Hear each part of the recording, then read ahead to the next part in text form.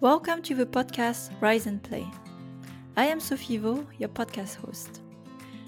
I bring together leaders, entrepreneurs, fund makers, investors, and educators who are here to make a change in the industry for a brighter and healthier future of the games we will make and how we will make them. We're here to start a conversation because listening and asking the hard questions is sometimes enough to inspire change in us, to take the leap too. Let's begin. Today, I am super excited to have as my guest and friend Tatiana Kondratieva to talk about her personal journey in gaming, which led her to found recently her own company and game studio. Tatiana comes from Moscow, Russia, where she started with her career in games more than 13 years ago. Games were always her biggest passion, and she made it all the way up from being in QA to her current role of CEO and co-founder at Playpack. She has moved to Germany 7 years ago to join Wooga as a product lead, where she got a chance to work on 2 amazing mobile puzzle games, including maybe Jelly Splash, that some of you may know. And prior to Wooga and Etamac, she's been working at Glue Mobile at the times where mobile free-to-play games were just on a rising trend. So hi, Tatiana. Hi, Sophie. Super happy to have you. How are you today? Very good, very warm. Thank you very much for inviting me. I'm very, very much excited. Yeah, I share the feeling of melting down as well today in the lead. So I have also on my end a very burning questions. I wanted to start with is Playpack.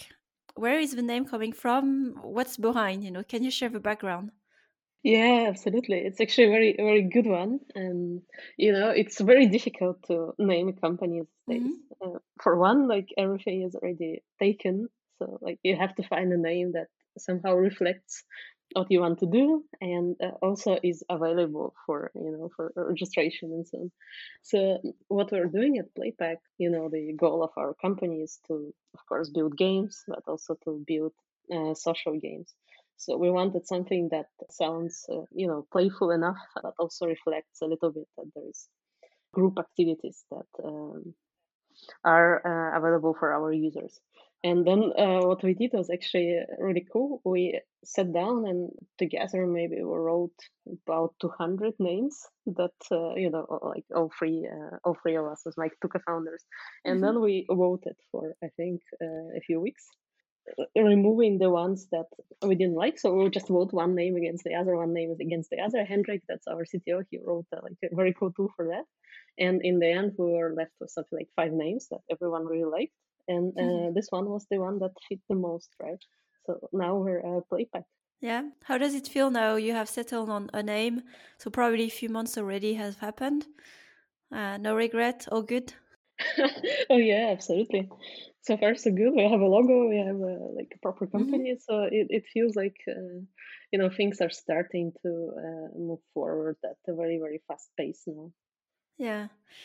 It's very tricky to find a name. I know the feeling, and until you made a decision, you always ask yourself, what could it be? So I'm always curious of the process, of settling on the name, and interesting one as well that you did. So then maybe more on the background as well of your company. I wanted to also understand how you started Playpack. I remember also end of last year we talked a bit about it, and I think a lot happened in between. So can you walk us through like what it was, and also the thought process for you? What made you really take the leap to start your own company? Yeah, absolutely. I think at some point I was asked whether I always wanted to be CEO, and that was my dream from the beginning to have my own company. And what I said to that is that I wanted to make games. That's what I Hmm. really wanted for a very long time, and that's what I've been luckily doing. I'm super grateful for this opportunity. But the more you work, the more you go up in your career and progress and see how things are organized, the more understanding I had that I could do things differently, right? And the more also value I saw in the sense of ownership. I think that's what is pushing me a lot personally, to have this feeling that hey, there's something that really is built by my own hands, and that I have a lot of impact on. And of course, I'm super lucky also that I'm not alone with this, but I'm together with people I trust. And as for why now, I think it's just the right moment in my life that I'm confident enough that I have enough knowledge to Mhm. to do things well. I'm professionally in this part of my career where I gathered experience, connections, and also just an understanding of what I would like to do. And of course, I was super lucky, as I said, that there are people who I trust who were also looking to start something and join me on this path, right? And I think really these three factors coming together led to this decision. So yeah, the spring we basically settled and started the company. Mhm. And through this process, because also I know you as a friend, like this discussion we have had, and there's the talk about it and the action of doing it. Maybe to share with the audience here, what also were the fears, maybe, or things that were holding you back, over the past years that didn't make you start earlier. Of course, I think the biggest fear is that things go sideways, right? And Hmm. it's very challenging to build games. It's very challenging to build mobile games, and I think there is really this moment when you realize, hey, I'm confident enough in my own skills that I could do that. And I think really that was a big thing for me. I wanted to learn all the aspects of all the challenges that one can have on the way.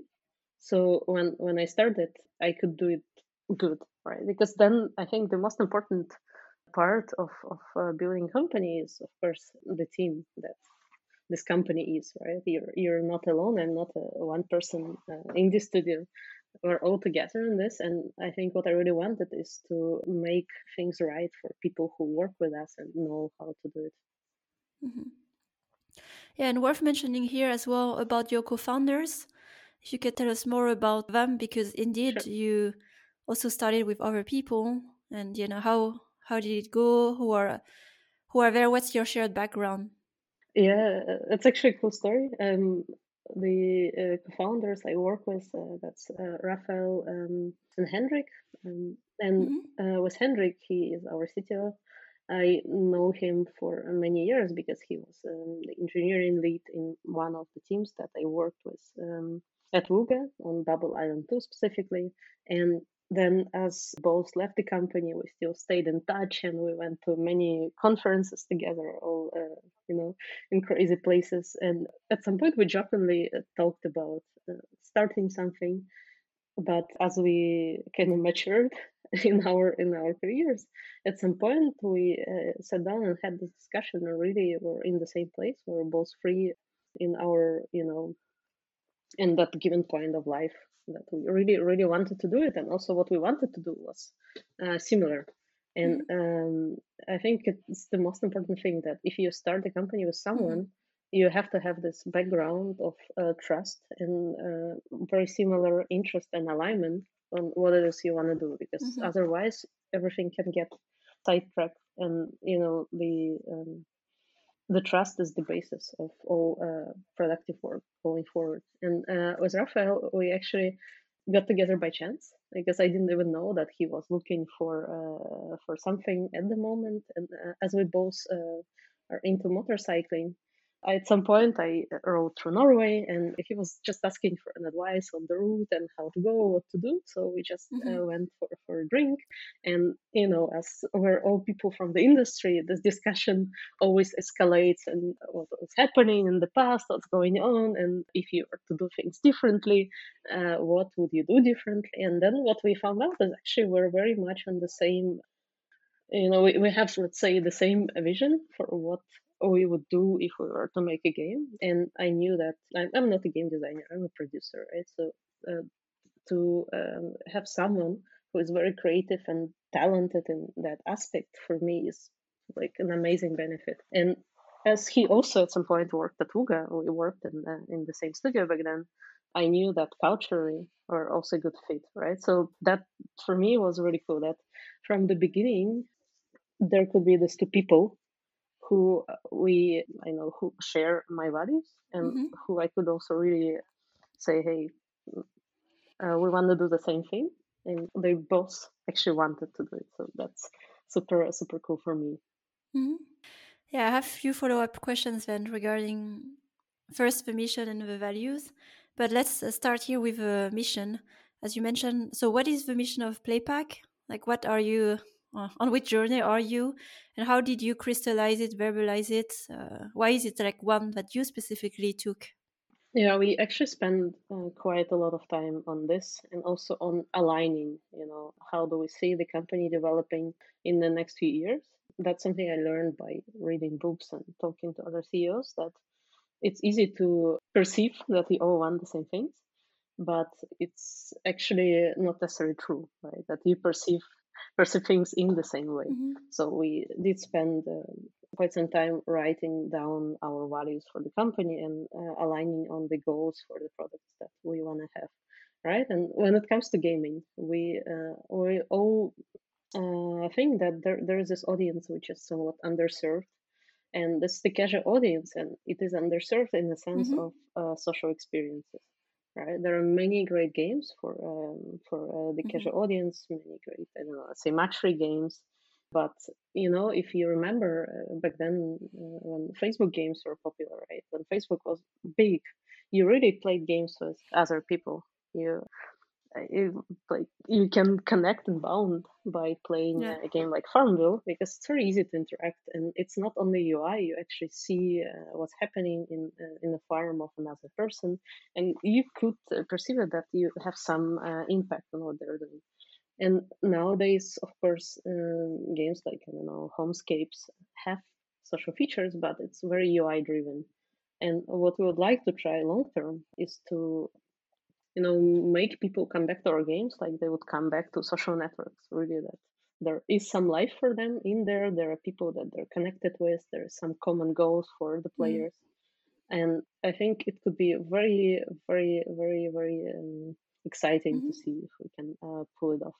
We have, of course, to start somewhere. All right, we're now 3 people building games. I hope that next year we'll already have something to show in that direction. And do I understand correctly that you're creating something that doesn't exist yet? So there's not really a known reference, at least in the mobile market, then is even close to what you are building. I mean, we started with a core. There are some Hmm. references for that, and we should have that this summer in soft launch, so I could talk more about it then. But directly, I would say there is not yet any reference that I can say, hey, that's exactly what we want to do in the mobile space, at least. Yeah. Well, it's an iterative process, but I understand that you're studying and exploring and testing it out and discovering and iterating. Yeah, but think about it. There are so many people who during this pandemic discovered gaming for themselves, right? And you could really see Hmm. that people wanted to connect because it's lonely, right, to sit alone in your Yeah. apartment. And our life shifted to this digital perspective that we're not sitting in the same room, we're doing calls even with our friends through tools on the computer. And I think that's also true for gamers, that there are more people who are willing to explore. And I know games like Animal Crossing, for example, I think really bring some people together, because there's this really cool interactions that this game enables to for users to have. And many people who would not play that game before actually did play it, because that's how they connected, bonded, even if it was, I don't know, online or in the same Mm. apartment playing on the sofa, right? That's one way to build the social ties, right? And I think that's what we would really like to explore. Hmm. I'll be for sure following that in official conversation. And a little more then about the foundation of the company. There are many ways to do it. Like you could bootstrap and build something, or start alone, and you're already free. And if it's like okay to share, you already like started with a bit of funding. So I wanted to understand more what was your thinking process as well here of this choice. Like I said, many other options, but like you specifically, why you went that path, made this decision. Yeah, that's also a very good question, and I think it's a tough choice for everyone, right? I don't think there is like a right way and or a wrong way to do it. Hmm. And we were discussing, of course, bootstrapping and just with the three of us building something and seeing how that performs. So we could have done just from our basic skill set. And then though there is this problem of timeline, I think, and how fast can you scale? Because the games, they are built by talented people, right?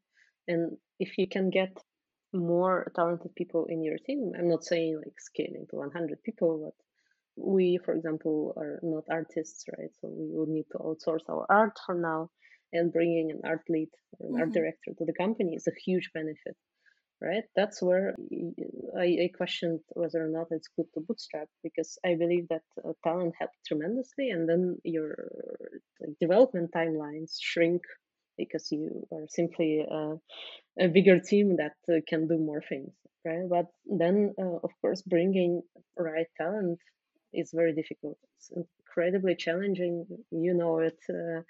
You've done it, right? I've been there. It's there are a lot of people who have a Mm-hmm. lot of choice, let's say, right? Because there are so many great gaming companies now. So in order to speed up that and to Mm-hmm. provide them with better offers, right? Because paying salaries is important. I am very much inclined towards venture capital, right? So that's also we did. That's why we did our first funding round.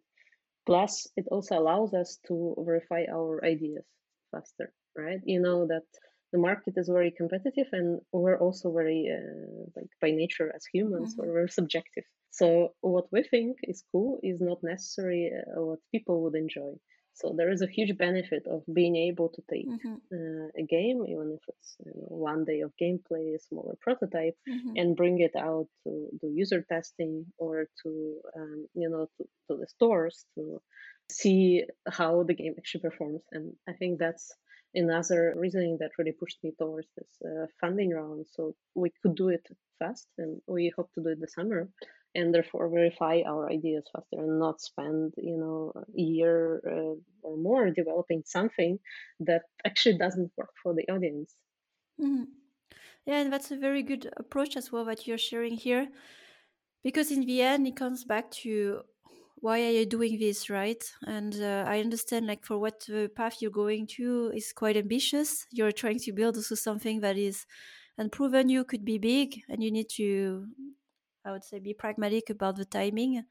So it makes sense now that you explain as well the logic that was behind the decision. And like you said, it's not, there's no right or wrong path. It's like what is the best for you for what you want, you know? For people who decide to go on the path of bootstrapping, it's also a motivation of full ownership of a company for as long as you can be. So I think it goes also beyond, just focus on the product or market. So it's again depending really on why you're building this company in the first place. Yeah. Yeah, absolutely. I mean, bootstrapping is a valid path. Also, you can get some numbers from there, and maybe Mhm. you have a product that is very promising, and then your initial rounds, if you go for funding later, could be better. Mhm. But I think it's an individual decision, right, based on the needs and what you want to do. Yeah. And so far, I'm happy with our path. But I would say that if people are trying to relate like, what's the best, I think it's really depending who they are, where they stand financially, logistically, and with their ideas for what they want to build. Mhm. And going then really further, like back into the origin of why you like games so much, can you tell us more? Why is it like your, we can say it's your vocation after 13 years if you haven't left the games? So really, what is it with games for you? Like, why? Where do you know where it's coming from? I have absolutely no idea where it's coming from, but it's always been there, right? Like when I was a kid, it was always books or TV shows or playing games. And I think out of all the entertainment, probably games allow you to have the most immersion, because you have like the environment around you, unlike in a book or in a movie, is dynamic, right? So you really can be inside of that world. And since I was a teenager, I spent all my pocket money on this. Back then it was magazines, and I was really interested in how games are made, but I never thought that it's possible to have a career in games, right? So my education has nothing to do with that. And I discovered that, actually it is possible to make games Mhm. by chance already when I graduated. I was super lucky that I did that, because that was my passion. But I always, followed the industry, read the magazines. I had some freelance jobs as a teenager to write articles or to do some like shitty web designs. And when I joined the industry, I actually saw how this magic happens and that games are made by real human beings and that you can be one of them. And slowly, I could also see that there are different careers that one can take in the industry. For example, my first company was doing localization, so I could have taken that path. For me, it's more interesting to create things. So I also had the chance back then in Russia to join great companies who made first. I was at Niva, which made huge MMOs. So it was a really proper big project that lasted for. I think that game lasted like 5 years in development, which is a lot. Mhm. And then later on the mobile industry just came to be in the shape that we know it now, or it was free to play now. I also was super lucky that I got to see that and how pretty much how free to play developed to what it is now. I do not want to leave, right? It's very challenging. I know that some people say making games is really tough and it's easy to burn out because we get emotionally attached, I think, to what we create. But for me, it works and I'm very happy and I hope I continue that way. I truly believe that as long as people like entertainment, then games will exist, right? It's just another medium of entertainment, like there are movies or listening to music. Yeah. Exactly. And now it's more entwined, right? You can see that Netflix is already Mm. buying licenses for something like Dota, which is essentially but like pure gaming. And I think the more, the more time would pass, the more these industries would be kind of going along together. Yeah. Or when you see concert of a super big artist in a game, this is a different world. Yeah, that's true. I'm looking forward to seeing more of that. But yeah, it's exciting. Games have has been evolving very fast, and more to come. We see in a decade. And back to then the values, because you mentioned about them as well. So I was curious, like how much clarity do you have on your own personal values, like ways of working or being with others? Because you talked about like how you connected with the co-founders, and also what then became the values of your company. Yeah, as I said, that's one thing that was very important for us from the beginning. And I Hmm. could see that not talking about values and what you want to be can lead to mistakes, right? When I was at Max, for example, my previous workplace, I did not really pay too much attention to that, and only later on as the team we have developed them. But maybe we could have been faster and more aligned if we actually put more effort to that from the scratch. But I honestly take it on myself because I had no idea back then how important it is. And I think, of course, we all have our personal values. And in a way, if you're a founder, your personal values would be aligned with the values of your company because otherwise you're not who you are. And that's the worst thing that can happen, right? The important part is to be yourself and to bring your best to what you're doing. And of course, there are problems sometimes, but listening to feedback can solve that.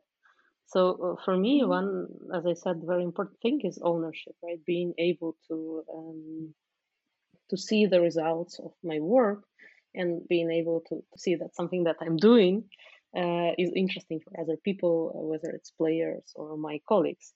So that is also, in a way, reflected in our company values, right? We define four values for themselves, and ownership is one of them.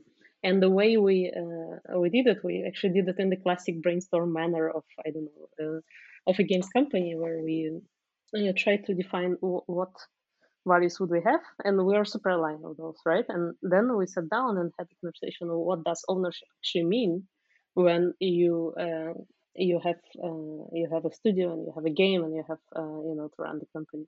And for us, that particular one is probably the most crucial because we are very small.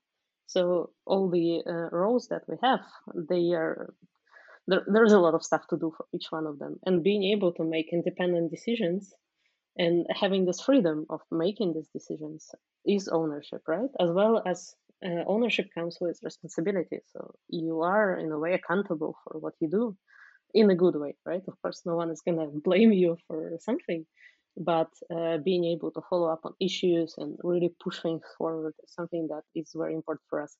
So for example, if Rafa was working on design specification for something, I know for sure that I don't have to look there like in any way, because he's gonna do it. He's gonna ask for feedback, and he's gonna push it forward. And I Mm-hmm. would love to see that in everyone who joins us, right? That they really take responsibility, and they really own the things that they're working on. And they constantly push for this perfection, making things better, and do not hesitate to say, "Hey, that's what I want to do." And yeah, another thing, of course, is, at least for me, it is transparency. I think it's important to understand clearly where one stands. And that also is true for the company. You cannot be efficient if you're blind, right? There is always things that define the performance of a game or of a company, numbers, financial reports, and also just being transparent of everything that happens on the daily basis. For example, if I show up to our podcast grumpy and angry and start saying things without any explanation why, you would not know what's going on, and maybe you would perceive me differently. But if I had a tough night, and maybe I'm not feeling well, or something happened in my personal life, and I was transparent always about this, then you would have already background to what Mm-hmm. is going on. And I think that's super crucial, right? And another thing about games, and for me, that's also very, very important, is that games are fun to build, right? Like, we're in this industry not because we want to suffer Mm-hmm. from difficult user acquisition campaigns or struggle with bugs, but because it's cool to make games and bringing fun to work in any form that works. It's really cool. So I think not forgetting why we're here, and trying to push for some little extras, because it's really cool and it's really fun. That's also what we value a lot, right? And then the last thing is, at least that is written in our company values, is candor, right? You have to be honest. That is very important. I don't like, maybe it's also my Russian background, that we're very direct and we don't like to go around the topics. So we just say things as they are. But I think it is important to be honest. And honesty means trust, right? And trust can get you very, very far in life. Yeah. Well, I see some overlap as well in the things you have mentioned, in the things I believe. But that's very good that you have clarity on this, because I see as well, like you sharing it in this podcast today, it allows as well to communicate with future, people who would join you, or even talking to investors or anybody who would interact with you. So it's really nice, like that level of clarity you have on this and why, and this seems very important to you. Thank you.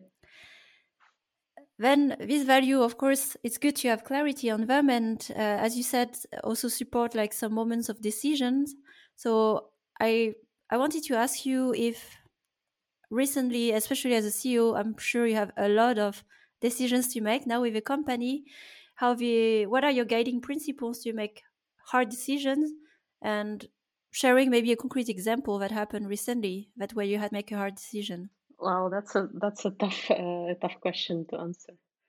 Uh, I'm a very rational person. That's, I think, I'm very calm, and I like to think things through.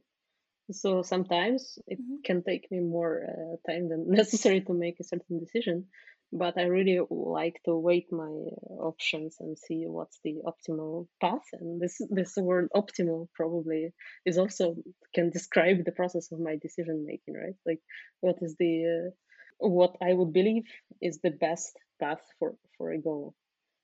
And it is tricky to say how would I make a decision about something, but I think personally I'm a little bit of an achiever.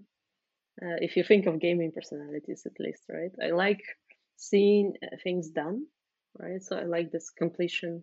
And if I set my mind on something, like let's build a company, then okay, what's the most optimal path for me to build a company that would reflect my personal situation at the moment, and also us having this company not in half a year, but sooner.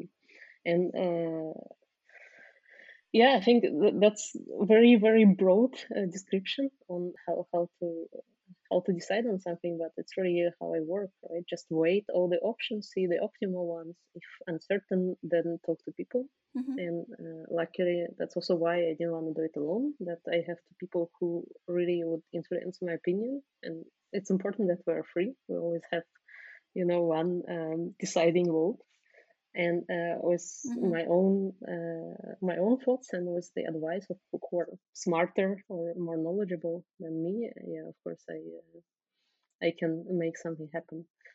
And in regards to your question about the decision that the CEO should take, like, luckily so far, I'm a very young CEO. I've been at this for about 2 months now, and there were not that many tough decisions. But I think the big one is the one that we just were talking about a few minutes ago.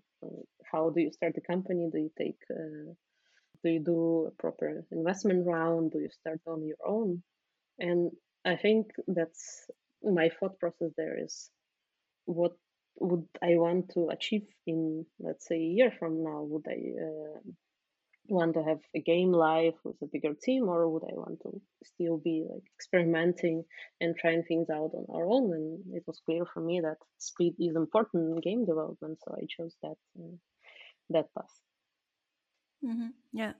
And it was indeed an important decision you made, one that I would say affects quite the future of a company. So Absolutely. I can see even this rational process that has been used to make this decision.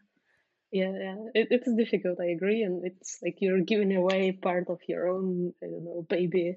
But Mm-hmm. I think so far I'm happy with that, and I hope that if we talk in a year, I'll say the same. Mm-hmm. Only time and experience will tell, right? It's part of a Yeah, process. absolutely.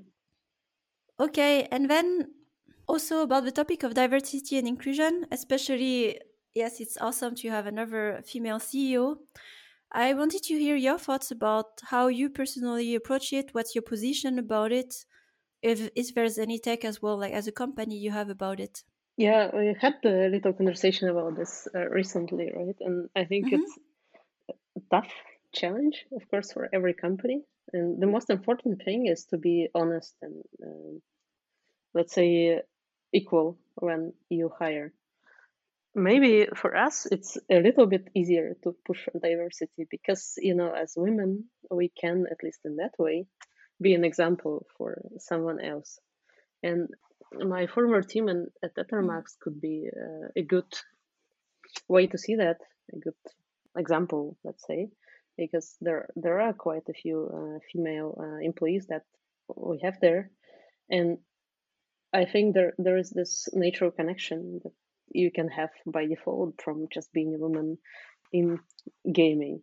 And I think for myself, I always saw it as a benefit, right? Unlike other people, and it is always important to stand out a little bit, right? Because when you're memorable, you, of course, it's just easier maybe to network or to be remembered for something. And it's a weird way to say it. I actually don't really like how it sounds, Mm-hmm. but for me personally, being a woman in the industry was always a plus. And I also do not have this fear because I had good examples throughout my career to look at.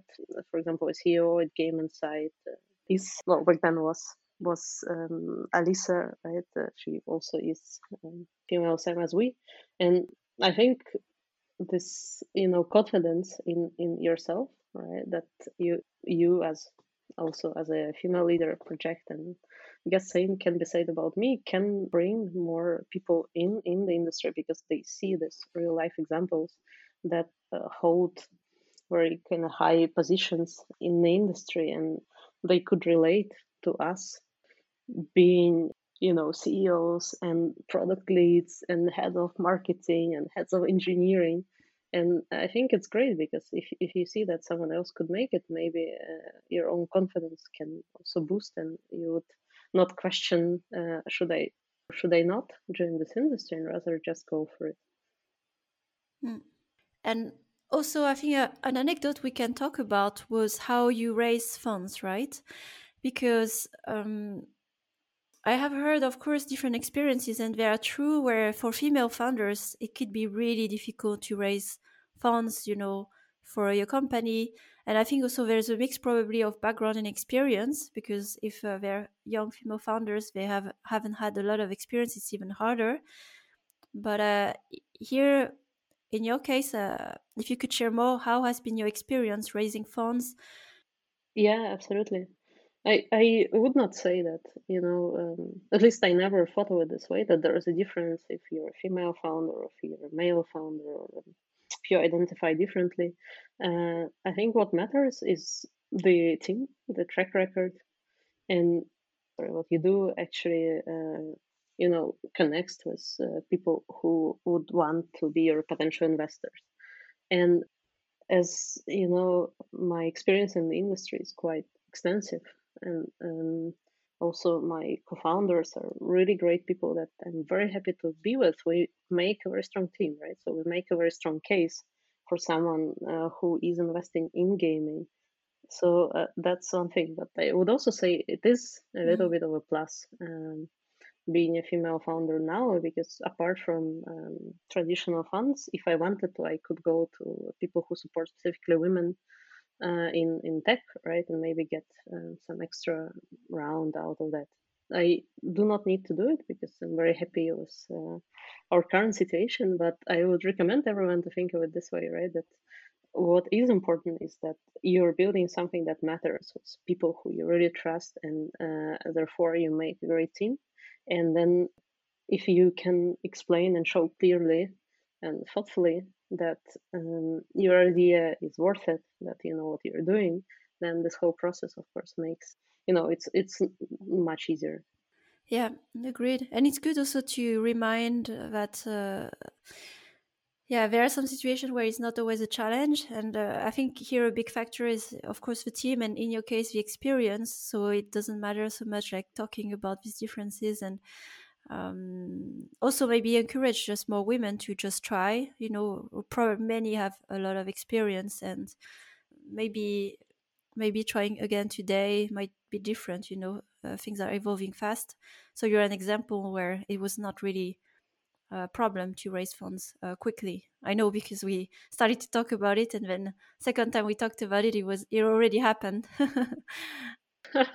Yeah, it is amazing. I mean, the market Mhm. is very big now for games, and there are a lot of opportunities. But of course, it's very important that there is clarity on why you're raising and on your team setup, goals, timelines, and the end product. And if anything, also say we're making casual games, right? And most of our audience is likely it's likely going to be women, and it helps me, right? It Mhm. helps me to have somewhat of a better judgment from time to time on what the audience might like, just because I'm part of this audience Yeah. and I do enjoy casual games, right? So in a way, it's great that we're so I'm building games for people like myself. Though I'm not exactly, of course, the player, like a typical player. As I said before, it's very important to verify that what you're building actually works for the audience. But at least I can see that that really helps me sometimes in my decision making. Mm. At least to be a voice, to be represented in the design discussions, that doesn't go too much on one end. Uh, Yeah. like, yeah, design or art choice sometimes, yeah. And in your position as the CEO, so I was curious, like, how do you organize yourself and with like the other co-founders? What's your daily or weekly routine look like? What are you focusing on at the moment? Yeah, we are before we were focusing on building the company, and it's a lot of legal questions. But now, what we want is to have our first game shipped as soon as possible, and we really are lucky because our roles don't overlap so much. And Hendrik, as a CTO, of course, covers everything that is writing code, looking for engineers to join us. I mean, interviewing them in this case, and defining, the tech stack, the vision, the architecture, and just coding features that a game needs to run. Raphael is the creative lead, right? So for him, what a game would look like is probably the primary question, but he also really helps me sometimes with the vision of for the company, and just connecting to people. And what I try to do is also help them, right, build a product. But also, I think my primary responsibility as a CEO would be that the team is happy and everything runs smoothly, so they don't have to think about any bureaucratic processes or getting the right hardware, right software Mhm. at the right time, and that they always have access to information that they need. For example, where do we stand financially? What are the plans for the future, and so on and so forth. So we really kind of split our roles in these respective branches, and that helps tremendously because that gives us a lot of speed, right? And I was talking about ownership before, and I think that kind of is how this value is reflected in our current setup. And it's also really cool to be just three people. It's a lot of fun. It's super smooth. The communication is really easy. There are, we use Discord for just jumping in a Mhm. meeting on the short term notice, and super flexible on time. And we hope to keep that, right, that we are very very much independent as individuals, but also as a unit that then comes together and pushes us forward. Yeah. It's very special times when you're as few people. I remember the early phase and but Yeah. but beware, it can grow fast as well if things go well, Well, I would be very happy to, Yeah, that's the phase as well we are in, so it's fun. It's new page each time. But yeah. And overall more than not just as a CEO, but we talked also about the games. Working on games is tough. And I'm pretty sure as well you've been through quite difficult situation, stress or even burnout, and how what are your things you do to just cope with it, overcome it, and move forward? Yeah, I think there are really two things in my life that help me to cope with stress. As you know, I'm a cyclist. I cycle, Hmm. the cycle touring, and that for me is my own way to meditate.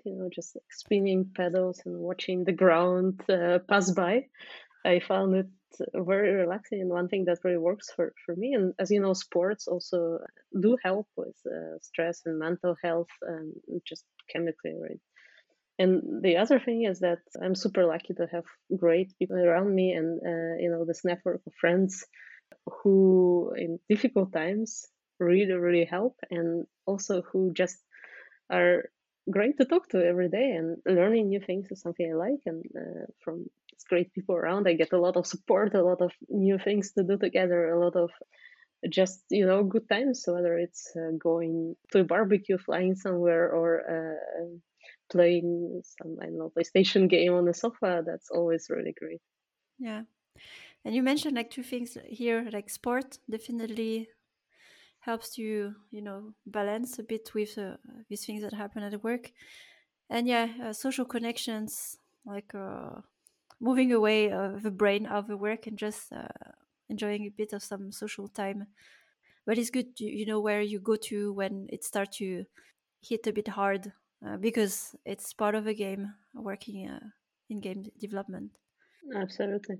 But especially now that we're all remote and we're constantly in front of the computer, I think being able to go outside, whether for exercising or for meeting people in real life, I see so much more value now than maybe if we talked 2 years ago. Just say it's normal, and now no, no, no. That's really really important. Agreed. Okay, then we reach also the end of the discussion today. And to wrap up the discussion, I always have these three questions for all my guests. So, my first one is, what are the next big steps for your studio personally? And anything we or I can do to help? Sure, we, as I said, we are super brand new, born, shiny, exciting studio, and try to. We work really hard, to be honest, to have our game live, soft launch this summer. And we're looking for one more team member. That was a crazy step recently for us. We hired the first person. They're gonna join us in July, but there is Hmm. one. person that we're still looking for. If you want, you can go to pack.games and look up the job description. It's one engineer. And once we have that covered and like set up and ready to go, and I hope at the rocket speed. Yeah, so that's one thing that I, of course, tell everyone, how it is in the industry, spread the news. Hey, looking for one team member, and I hope we're cool people to work with. Certainly with a lot of experience in the industry. Yeah. And that's the point of the podcast, so people get to know you a little better and not just, the public face on the LinkedIn or the website. And second question, who inspired you for your journey to be in gaming or just personally? Yeah, there are many great people in the industry who I would say can be good role models, right?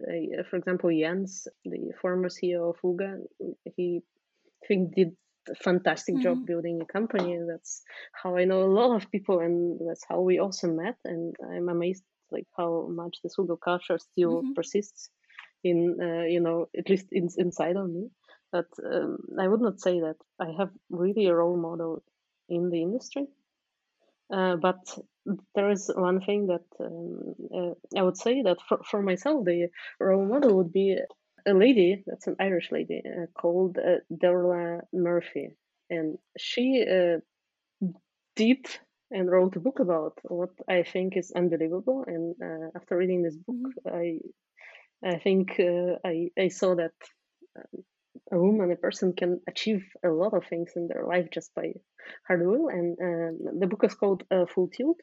And she's a cyclist, she's a journalist, she's a cyclist. And what she did is that I think 1963, she cycled from her house in Ireland to Nepal alone on a single, well, we now call it a single speed bike, but back then it was just a bike, right? So imagine so many years ago, without any communication, it was just two bags in the back of her bike, alone through the winter in Turkey, through Persia back then, right, through Afghanistan to Nepal.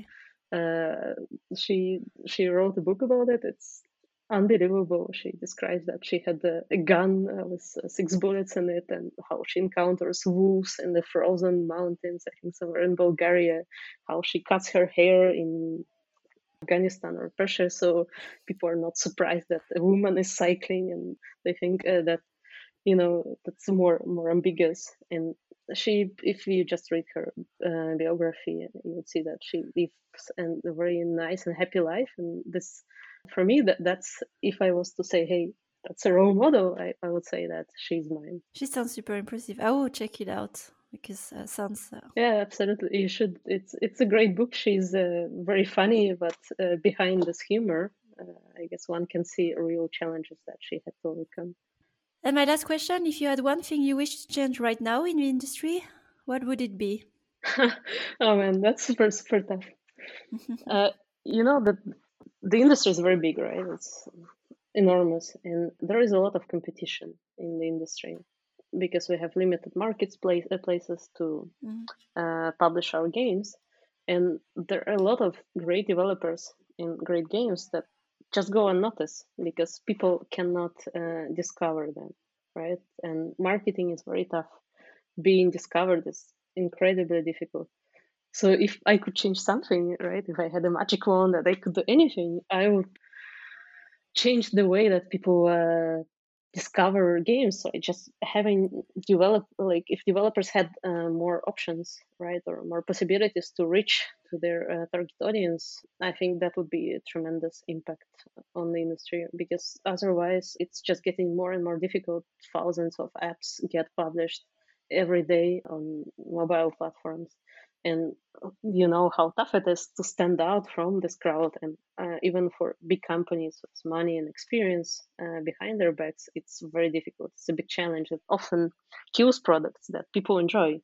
And for smaller studios, that's even a bigger challenge. So if I could change something, I think that would be one thing that I would be very happy to see different. I have no idea how, but it would be great just to have more possibilities for users, for players, for people who would enjoy what we make, to actually see it and enjoy it. Yeah, it's one of the biggest challenges of the game industry being seen. I think many games are great, but we probably don't even know about, and that's really tough when you get started. Absolutely. Well, thank you, Tatiana. That's the end for today, and thanks for being on the podcast. I wish you good luck for the studio and your hire, and looking forward to seeing what you launch in the summer. Yeah, thank you so much for inviting me, and it was really a pleasure to talk to you. Thank you. Bye Bye. bye. Thanks for listening to this new episode of Rise and Play podcast. If you enjoyed the content and want to support what we're doing, rate and review the podcast, spread the word about it. If you'd like to contribute to the change too, reach out to me on LinkedIn for a collaboration. You'll find all the rest of the content on riseandplay.io, including my free masterclass on conscious leadership. Until the next time.